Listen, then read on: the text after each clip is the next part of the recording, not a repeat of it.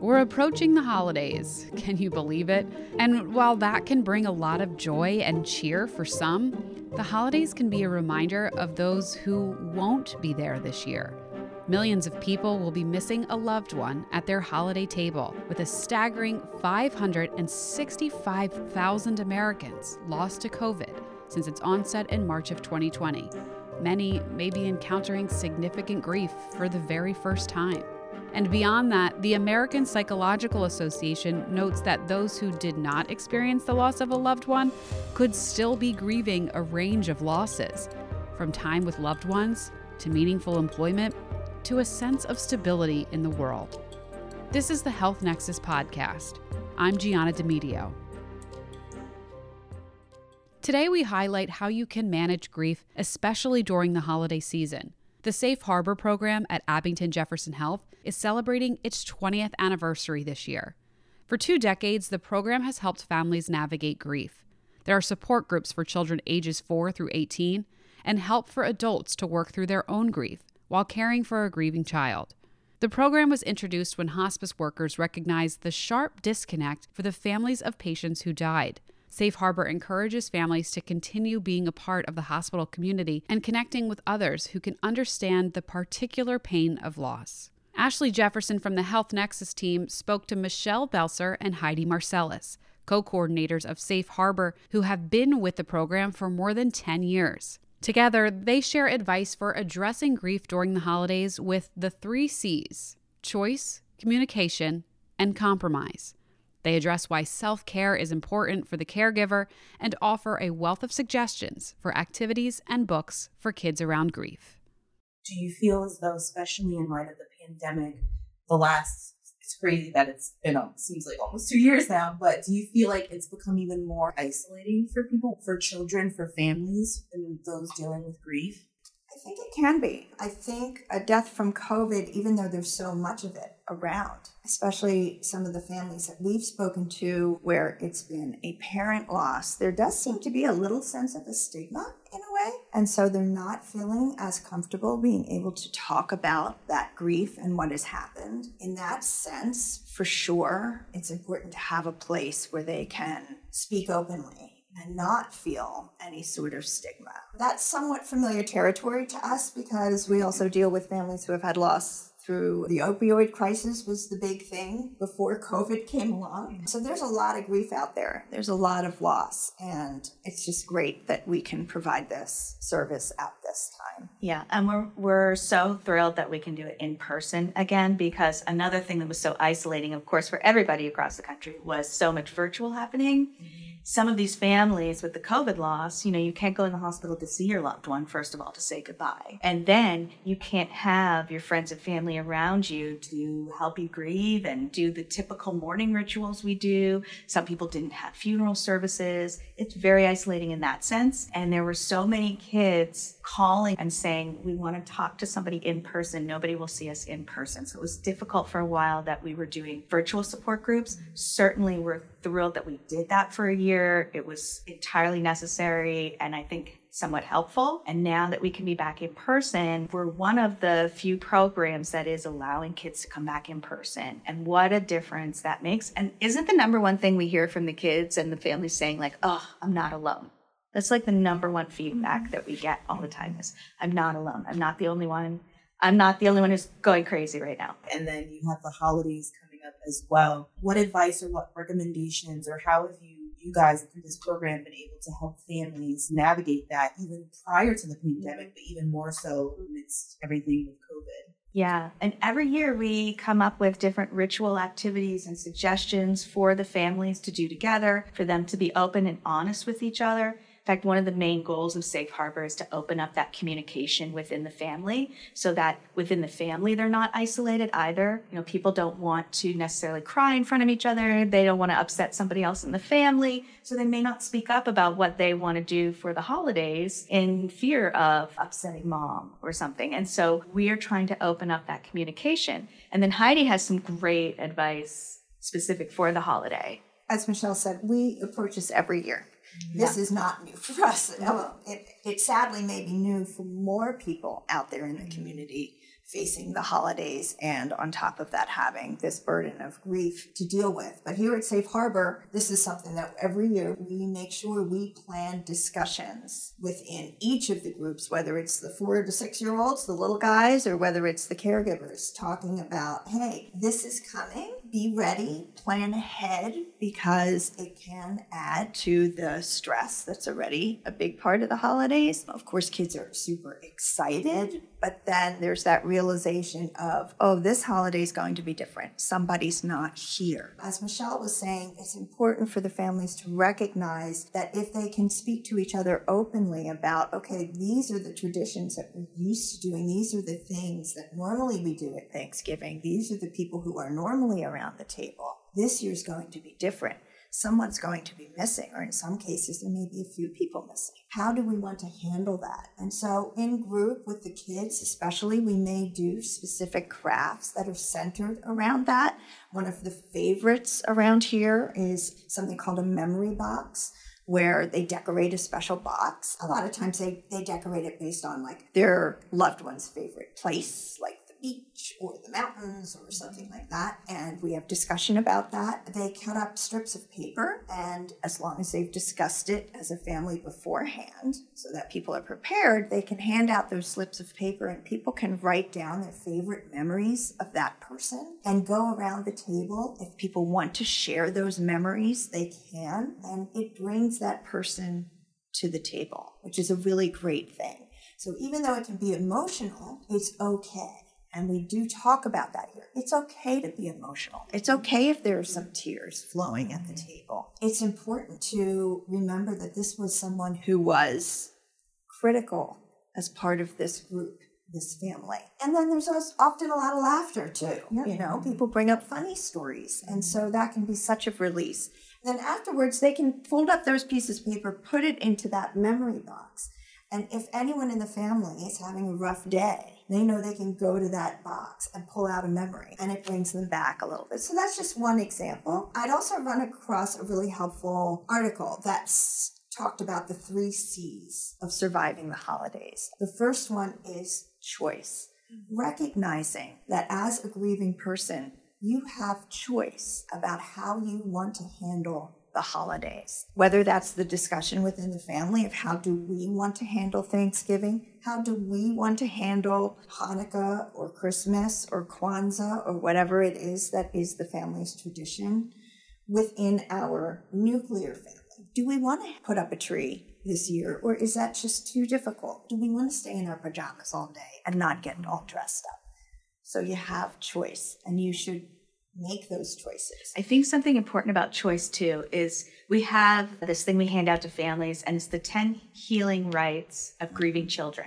And it applies to the adults as well, which is everybody grieves differently. It's your choice how you want to grieve. And it's not your responsibility to make anybody else feel better around you because you're grieving. So let go of that responsibility of trying to take care of others.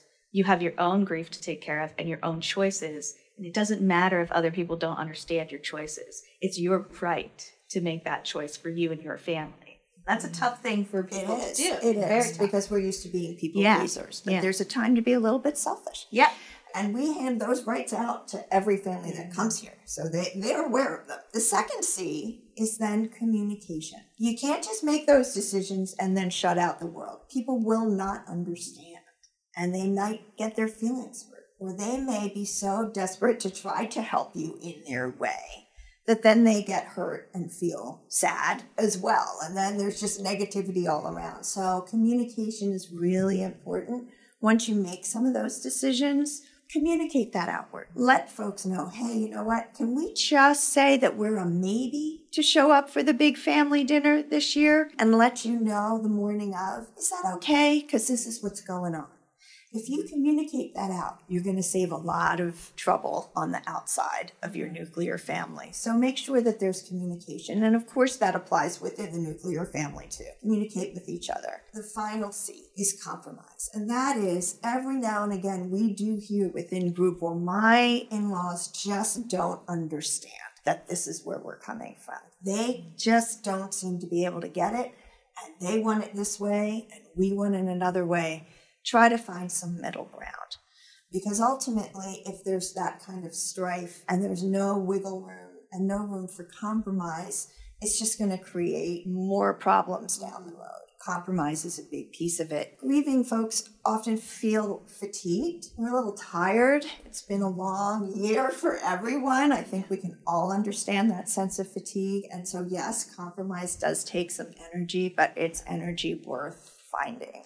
And I love what you said about, can I let you know last minute? Because you don't know how you're going to feel. And sometimes for these kids and these families, they're leading up to, say, Thanksgiving Day, for example, leading up to that, they're dreading it. They're thinking this is going to be a really hard day. And the day comes and actually, it's not so bad. Actually, I can do this. And other times maybe they thought it would be okay. And actually, this is really hitting me and I can't do this. You need to be able to also give your children permission to say to you, I can't do this right now. I changed my mind. That's important. When you say like a lot of that anticipation is sometimes the worst part of it, isn't it? For sure. And I was going to say, kind of speaking to children, I know that sometimes kids, especially the younger they are, they're not always the best at, expressing how they feel, or they can't really process all the different emotions that may come. What advice or recommendations would you have specifically to parents, maybe even of younger children who are still learning and growing and trying to understand all these feelings that they have, and they may not be able to verbalize it or explain it, but they're still dealing with grief as well? I think with my bias, of course, being an expressive arts therapist, I just think music and art does wonders. So let's say you have a child that's not sure how to express how they're feeling. They're not sure how they're going to feel at Thanksgiving dinner. It's okay to give them a little distraction of some coloring and artwork on the side during dinner, even if that is a safe outlet for them. It's okay for you to sit down as a family before the holiday, talk about it, draw it out. See, art is sort of like a safe container for them to put their feelings into it. So it's like outside of themselves. Whether it's, let's choose some music to do some breathing to and help calm ourselves down. Whether it's, let's choose some artwork and we're going to draw our feelings out. It's so simple, but it makes a world of difference for these children before and after they do their activity, the changes you see in them. And it's great that you brought that up with this week, these 2 weeks, because we've been on a 2-week cycle. The kids in group are dealing with feelings. We are talking about feelings. There are some feelings that you love to show to the world, and there are other feelings that you tend to want to keep to yourself. What does that look like? What color do you choose that suits that feeling? What textures? Some kids, it won't so much be the color they choose, but how they choose to put it on the paper. And you can tell they're like scribbling and pushing down really hard on it, or they're covering the whole page with a feeling. And other feelings, they might just put a dot. That tells a lot. So encouraging kids to put it down on paper is a really great thing. And as they're older, of course, there are journals. You can encourage them to journal. Yeah, I was just going to say there's all kinds of things online, actually, even like downloadable work pages and journals that you can purchase for your children that's specifically talking about emotions and feelings. Being able to name a feeling gives some control over it that they wouldn't have had before. So learning what those feeling words are, learning where do they feel them in their body. Like, what does angry feel like? What does nervous and anxious feel like in your belly, for example? Sometimes when the child has this artwork to explain to them, to show to them, some of these families, that might be the first time they're crying together. That might be the first time this caregiver is starting to understand what their child is going through. So it also gives them a beautiful tool to share those thoughts that they're having too. It's nice. And then there are so many great books that aren't even grief, but never be afraid. We have a whole library here at Safe Harbor. We have a list of recommended books, which we're happy to pass along to anyone who on our wants website them. too. If you go to our website, there's a bibliography there that parents can see. But My Many Colored Days is a classic because it's great for kids to hear that even grown-ups have the same struggles. Yes. If you wake up in the morning and you're feeling, in a gray mood, how do you navigate your day? How do you get yourself to push on through in a healthy way to come out the other side? Whether you're a parent or not, just naturally adults tend to focus on the children, and sometimes they struggle to take care of themselves. And especially dealing with grief, if the child is younger, you want to protect them, help them, pour into them as much as you can, and then you forget about yourself and you're grieving too. So How can you speak to adults who perhaps tend to be more focused on everyone else except them in the grief process? Self-care is huge, and it is why we, as Michelle said in the beginning, why we have a caregiver group. Mm-hmm. It is a space where they can finally let their guard down and be honest and be angry about the fact that this is where they find themselves. So many of them were not planning on being single parents and find themselves suddenly being single parents. We also have a good amount of folks who come here who are grandparents because the parent that died was a single parent, and now the grandparents need to step in and do this whole thing all over again. Society is great at saying, oh, look at you, you're so brave, you're so strong. Wow, look at that, look at what you're doing. In the caregiver group, they're able to say, I didn't ask for this. I don't want your praise. I'm not feeling brave. I'm not feeling strong. I'm doing what I have to do. So self-care is a huge part of what we talk about. How can you find that hour in the day to just focus in on how are you doing? Make sure you are carving out that time to meet up with a friend if you can. Get outside help. We strongly it's a rare encourage thing that you can do self-care on your own. Mm-hmm. Asking for help is one of the hardest things. Like maybe you've got through your whole life so far being able to handle everything on your own. But this is a huge curveball. It's okay that you're not okay. It's okay that you need help. And one of the hardest things for these caregivers when they come in is learning how to ask for that help in their life so they can do that self-care. They don't have to do this alone. Yeah. There's also plenty of evidence out there that shows that finding some sort of support is a key component for caregivers, grieving caregivers. Find a support group, whether it's in person or online. I mean, one of the advantages of COVID, honestly, has been that so many places are doing things remotely over Zoom. And I want to say also, for the caregivers for self-care, it's okay if your children want to help you feel better and want to give you hugs and want to give you love. And it's okay for you to accept that from them. I mean, we don't want to parentify children, but you don't have to protect them to the point that they don't have that opportunity to love you and take care of you also and say, you need my help and let's do something together. Or, Mom, I see that you're crying, and allow yourself to cry in front of your child. It's so cathartic. Yeah, in fact, that's really one of our main goals. Yeah. Our main goal is to create the family to be kind of its own support group, to open up those lines in communication. I often say that, time helps to heal, but that's not always the case. Not always the case. There's also, a really good book called One Wave at a Time. And the whole point of that book is that you may feel better for a little while, but then boom, something else comes along that sets you back. Yeah. Whether it's an anniversary and a milestone, the holidays can often set folks back in that second year, that third year now, when everyone out there in the world, society expects you to be quote unquote over it. You never do get over it. You may move forward. You may go through that whole first year on autopilot and just doing what you need to do. You're just frozen, and then you start to thaw in that second year, and it's even harder. And then the final helpful tip can be, along with giving yourself that grace to feel what you're going to feel and to make the decisions that you need to make for yourself and for your nuclear family, we also get to the point of also saying it makes you feel better if you can help someone else. That's an extra step. It's not a you must do this kind of thing, but acknowledge that if there is an opportunity that arises where you can do even the smallest thing, even within your grief, to help someone else, there's an enormous amount of healing that comes from that. And of course, during the holiday season, there are those opportunities. You have to go grocery shopping, and then suddenly there's a thing where you can donate a certain amount or donate a turkey for somebody else. Yeah, you don't have to start a big foundation. You don't have to do a 5K or change the world. No, just something small for someone else to recognize that, I'm in this dark cloud of grief, but there are also other people still out in need. And even if I can just do the smallest thing to help someone else, and if you can show that and model that for your children as a life skill, it's actually a very powerful thing.